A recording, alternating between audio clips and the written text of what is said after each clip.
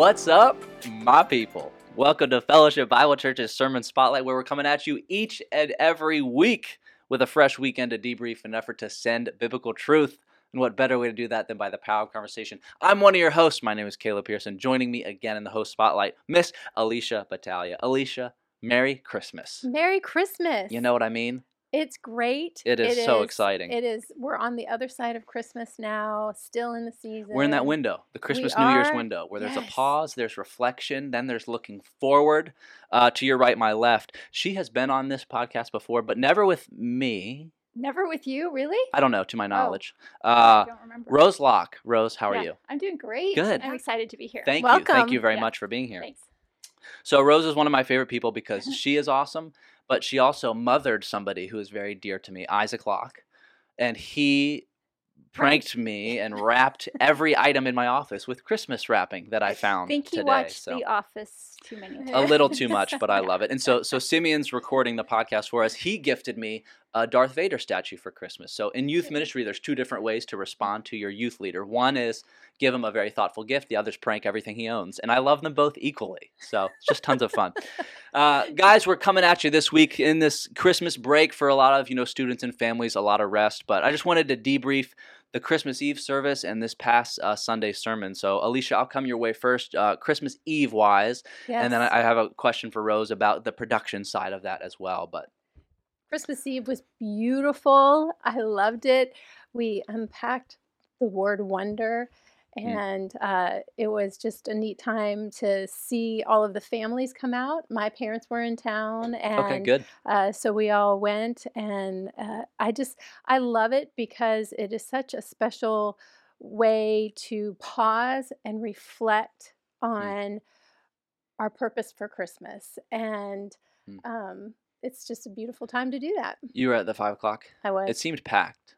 Was the 5 o'clock full? Yes, it filled up. We got there early because one year, it's been a few years, but we had to sit in the overflow room, and It's game day, man. Christmas Eve. Get your seats. You know what I mean? So we were there early. Yeah, no, that's good. My wife Hannah was singing at the 5 and 7, so we attended the 7 with our families. But Rose, what is it like to plan a Christmas Eve service? At what point do you and your team start to talk through what in the world that's going to look like? It honestly varies from year to year. This is a fun thing for me to talk about. It varies from year to year. Okay. It's all what the Lord reveals to us. We've done everything from take a retreat in July to see if we can come up with like what we want the Christmas season, the Christmas Eve to look like, to really twiddling our thumbs and not getting around to it till really late and just kind of letting the Lord reveal what he does. And this was the latter. Okay, so, cool. Yeah. I looked up. I was telling Mike, I keep our emails threads and I keep them in folders. So I recently went to our Christmas Eve folder, and Mike sent the videos that focused on the word wonder to me to take a look at October 18th. Okay, cool. So Yeah. that's the date Yeah. that the videos at least first came in front of us. But then we have to process and think and decide, is that what we really want to do? And then about 10 days before the first Advent service, so about 3 or 4 days before Thanksgiving, I'm thinking, the team came up with the idea to do scrolls with words on them. Okay, cool. So those came together incredibly fast. Oh, for sure. And They're shout so out, beautiful. Shout out to some folks, Natalie Perkins. She is a student at Liberty University, and she's majoring in art. And Natalie called me and said, is there anything I can do for you over the Christmas season? I said, yeah, come in. I think I've got some closets you can clean out. And then the next day we came up with the scroll idea, and Natalie came in and she mixed awesome. that paint that's so beautiful. People commented to me on the glitter paint and the beauty. Natalie mixed all of that by hand. And then her mom came in and did some of the back end painting. So even those like scrolls, each one of them took 2 to 3 hours to that doesn't even include the back end design work that Mike Lukens did on them. So there's so much a that lot goes of into work, it. but it was a lot of fun, and I feel like it came together really well. We're literally tearing them apart right now. I know. I saw it's So all being like if you disassembled. like literally tearing them apart. Yeah. And we've got some cool doodles coming to you this week that you'll enjoy. Awesome. That's awesome. Neat. Yeah, it's so cool to hear the timeline of the planning and even how October 18th is like late for trying to finalize things. But it's a big production, but it always goes super well. I got a lot of good feedback from people, and I get to see so many people Christmas Eve service, be it college students home from break, or a lot of people that just don't really attend church as regularly, but they need that Christmas service, and grandparents are more motivated to invite their families back in or whatever. So I was encouraged to see that and see a lot of young people there as well. It Well, was a and the lot of goal, fun. Caleb, always the goal is to support the spiritual element, right? So Mhm. what a great idea to just take a moment and talk about the word wonder, Mm. because as I read the scripts for every single service, Christmas Eve, every F1, F2, F3, FSAT service. I read through every word that's going to be said or sung in those Mhm. services, and the word wonderful and wondrous is all over Mhm. those songs. And then when we sang Silent Night, Holy Night, Wondrous Star, lend thy light. Even the Mm. heavens were declaring the glory of his birth. And Mm. so, with always the intent to enhance that spiritual content, Mhm. When it's really cool for me to see that we can have that spiritual experience based on God's word and literally the text he has given us, and it's not really so much to us with this kind of hyper spiritualized how can I encounter God in my life and how can I go discover what the Spirit might be wanting from me. I think often to think spiritually is to think scripturally and really think, okay, this is how God has presented himself, and we're going to tie it into that season and this series we're doing. So yeah, it was just really really cool to Yeah, see. and then to get to the end of Luke 2, Hmm. and in the end of Luke, at the end of Luke 2, the shepherds went out and told everybody. And what does God's word say? God's word said, and all who heard it Mm. wondered Mm. at this thing. Yeah. So, And it's neat Yeah. for families, or if you're not with your family, to come with a group of friends, Hmm. to be able Hmm. to all be there together and enjoying that experience. Yeah, it's awesome. Well, with that, guys, let's jump into this past weekend then, back into the sermon series. So, Pastor Mark, King of all kings and wise men still seek him, all over the place with scriptural passages. A lot to unpack. He did it, but Alicia, I'll come your way first. Kind of thoughts on this past weekend and Yeah, so takeaways from there. this was our fourth sermon in this series, so Yes. far for the Advent season, and it's this continuation of unlikely characters in the story of the Son of God coming to earth in the flesh as a baby. Mm. And we've met Joseph and Mary and Elizabeth and Zechariah, Caesar Augustus, Quirinius, the angel Gabriel, the shepherds, the angels. This week we met Herod the king and the wise men. And Mark did a fantastic job in just highlighting these Old Testament prophecies that point us to the coming of the Messiah. We've learned some very significant numbers from the book of Daniel and Jeremiah, telling us about some very specific things that will be accomplished during that time period. Mhm. And Pastor Mark really, with the help of Dr. Harold Honer's his chronology work that he did, he helped us to see from issuing of a decree in March of 444 BC until Messiah the Prince is 173,880 days, which brought us to the triumphal entry of Jesus as King of the Jews. So all of that to say, this is a very intricate plan that God has put together, and he is behind every single detail. And it's a massive narrative. I mean, if you want a quick devotional thought, maybe don't do Daniel 9 with your coffee, because it's going to take to dive and really understand and unpack those numbers. But it's so cool to see that is going to be the thing Jesus fits into and it all points to. So, Rose, question for you. Yeah. First and foremost, where do you find yourself on a Sunday morning? I mean, you're seeing all the worship that's being presented in these services. Do you get to see what's going to be taught in the sermons? Are you making sure slides are hit at the same time, or are you able to kind of process it? Oh, What does that look like for you? I mean, I think I have been on here with you before because you've asked me that question Have I asked this before? Okay, Yeah, well, you've there asked you me go. that question before. Yeah. And it varies from week to week. Okay, sure. This past weekend, I was it's the role of director or producer, so I was not directly a technician in any component. So I was kind of overseeing all the work. So I was able to listen to 2 sermons and really sit back and enjoy them very much. But I think my husband and I was very excited about the sermon because when my husband and I first started coming to church here about 20 I don't know, The 20 some 90s, years right? ago. Yeah. What an Um, era. Mark Carey was actually preaching through Daniel. Mm-hmm. And he happened to come to chapter 9 right about the time it was Christmas. And so he taught on the wise men coming, and probably descendants of, and probably men who benefited from Daniel's study. And my husband and I left that sermon so impressed. And I think there were two things that stuck with it. Because my husband was commenting about that sermon before the sermon happened. And I said, well, you're going to really like what Mark's going to talk about, because he's going to talk about that similar thing. And I think what impressed us most at that time about this sermon is just the understanding of how biblical history and other history align so well together, and how all of history is God's story, and how we can easily look outside of the Bible for confirmation of what is in the Bible, because the Bible is the truth of God's word, and it just serves as another of affirmation to me of that fact. Yeah. You know? God's word is reliable, trustworthy, and history has stood the test of time, Yes. right? And I'm Exactly. reminded of, Dennis gave a sermon on the canonicity of Scripture a couple years ago. I was heavily involved in youth at that point, and he's flying through that stuff on stage to get as much of this canonicity of Scripture idea and how we got all these manuscripts and just the reliability of it all, and how all of these accounts are happening different areas at different times. If this was one massive conspiracy or lie, it just wouldn't mesh the way it does, that the Holy Spirit's moving. And so anytime Mark's doing this or comparing these different stories or taking out of Daniel 9 and referring to, some of these other passages, I'm reminded of that and just almost humbled by, like, okay, the fact that God also chose me to fit into this kind of narrative is just the coolest thing ever.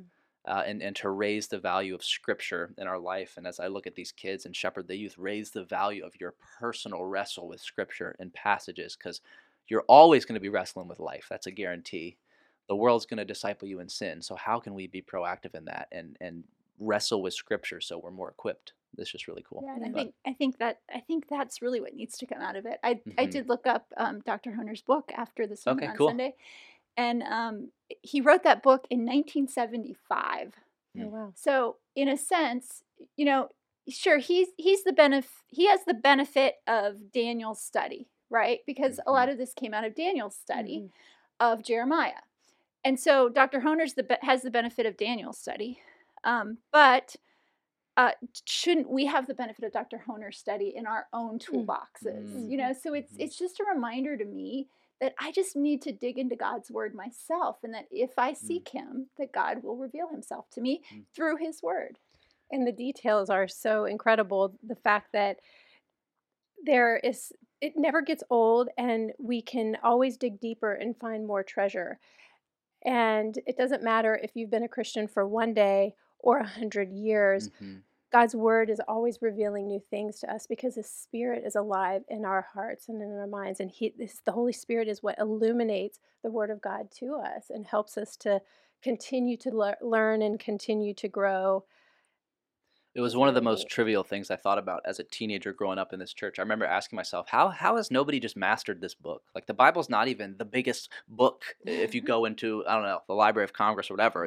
It seems doable, but the more you study it, and the more obviously I grew and was trained in the faith, the more you realize, like, A, the Word of God's living and active, right? And that Word became flesh, and it's a relationship. So there is no, like, check, I'm done.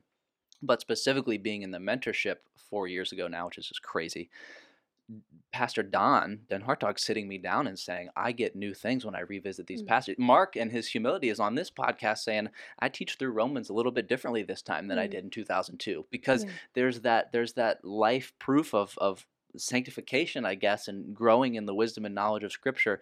And based on the context of life you're in, you can recall some of this stuff. And you and Roger, right, realizing this is the passage when we first showed up here. That's so cool to even remember. I think that what you said, the fact that it's a relationship, is where the nail hits the nail hits the hammer. No, the hammer hits the nail.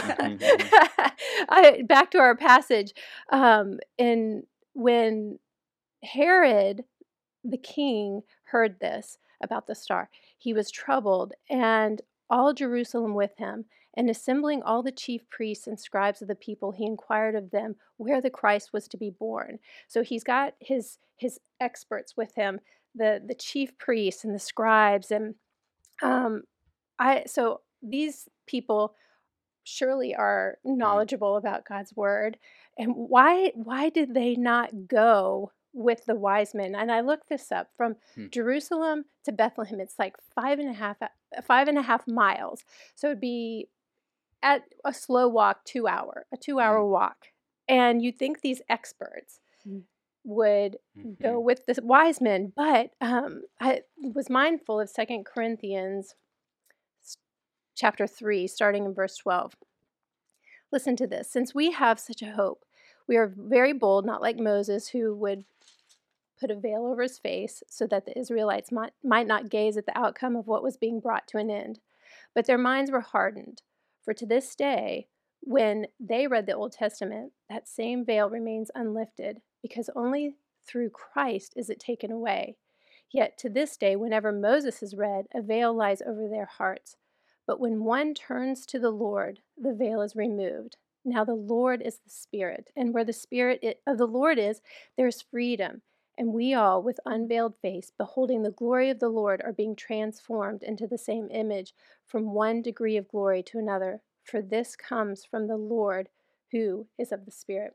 Mm. So I just think that is so amazing, because I want to be a person who desires to behold and to be transformed. We can be knowledgeable like the scribes and the priests were, but without that relationship and being transformed, we're not going to experience that Right. freedom in Christ. And without relationship, knowledge really doesn't translate into wisdom, because it just stays this heady, ethereal. If you were to quiz me, I'd pass on whatever Right, standard, right. the Sunday school textbook answer. But really meshing what we know of Scripture to what we can experience in life and say, okay, God, I'm going to, cling to your promises and look back on my life and say, I ideally it's harder and harder for us to doubt God. Not that we don't, but that I've been through it with the guy. I can Mm, look back and see how he worked. I can look back and mm. see how that was a blessing, even though in the moment I wouldn't agree with that and this, that, or the other. And we grow in our awareness of how big he is, and we'll only ever get to a fraction, which is just really cool to think about. But, Yeah, yeah. anything else, guys? What a time, right? It's so interesting to hear the conversations increase again about New Year's resolutions, and I want 2022 to look different. But I had a conversation with a friend the other day about I had told myself my New Year's resolution is going to be dive into the Word of God more, and then I realized, why do I need to wait till January 1st to do that, right? And so it's Absolutely. so cool to realize God craves us, and it's not going to be on this I'll try again the next calendar year, but really at any moment we can go to Him and make this stuff personal. And so that's why we're here as well, to make what we do on a Sunday morning not just another sermon to attend and check off, but really be a part of our life and a part of your week. So that's very much why we're here today. One thing Mark said at the end of his sermon, when he was kind of hitting application, he said, "What is sucking the life out of me and keeping me from Jesus?" And I was thinking about that question. I was She thinking said about Simeon. I'm just kidding. Yeah. So, but seeking and finding Christ Mhm. is what our ambition should be daily. And Mm. so Mhm. by knowing Christ, what does that mean for my everyday life? From the minute I get up, from the moment I go to bed, what does knowing Christ mean from day to Mm. day? And I just, I think about these New Year's resolutions that we're all setting, Mhm. and Mhm. I think that is probably the primary thing of is Mhm. how am I knowing God more deeply and cultivating that relationship, because He's pursuing me. Am Mhm. I seeking Him? And if we stop asking the question, okay, God, where are you in this? We can easily start asking the question, God, are you even in this? And then Mm. we've opened the door to doubt, and we stray away from what Scripture affirms is true. And I love the way you said our ambition should be Jesus. And I know what it's like, especially to look back on high school and college, to be like, man, my ambition wasn't Jesus. I did come across him every so often. He Mm. made himself known, but there's such a difference. That idea of seeking first the kingdom of God and Mm. thinking through how God wants us to handle 2021 and hoping 2022 is going to be better, and it might not be. So what is our hope going to be, right? What are we going to cling to? Right. There is no new variant or new element of how God is going to move through His church. We're just called to yield to that in faith. So yeah. think it's cool. But thank you guys for being here. You're welcome. I appreciate it. As a reminder to our listeners and viewers, you can find us each and every week, and hopefully you guys are enjoying some much-needed time with family, enjoying some rest and break in the Christmas season. As we look towards the new year, we just thank you again for letting us be a part of things. The fact of the matter, everybody, is that sermons are not meant to just take an hour, but rather transform a lifetime. Until next week, much love, and God bless.